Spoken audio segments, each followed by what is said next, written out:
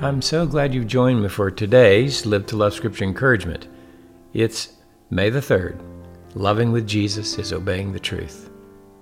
Romans 2:8. Paul continues, "But to those who are selfishly ambitious and do not continue the truth, but obey unrighteousness, wrath, and indignation." What a contrast to what we read yesterday in verse 7. God's judgment is that one who seeks His glory and honor by trusting in and living in union with Jesus Christ has eternal life.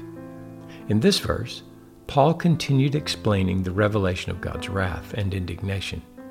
We learn from chapter 1 that God's wrath focuses on those who suppress the truth in unrighteousness and ungodliness because they do what they want to do. Here, he calls them selfishly ambitious. They do not obey the truth that only God is good. Therefore, they are hopeless without His righteousness as the source of their justification and good works. They think they can do good, and that their good deeds will outnumber their bad deeds. They are deluded about God's judgment. They think they'll be rewarded with eternity in heaven, even though they know God's wrath should rightly fall upon every deed that falls short of His glory.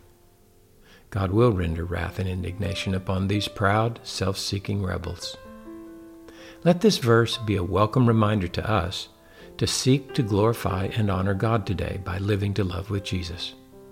Let us take heart that we're obeying the truth when we live in union with Him and trust in His righteous deeds as the basis for our justification before God.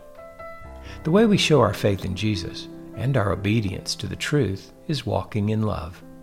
In 1 Corinthians 16:14, Paul wrote, "Let all that you do be done in love."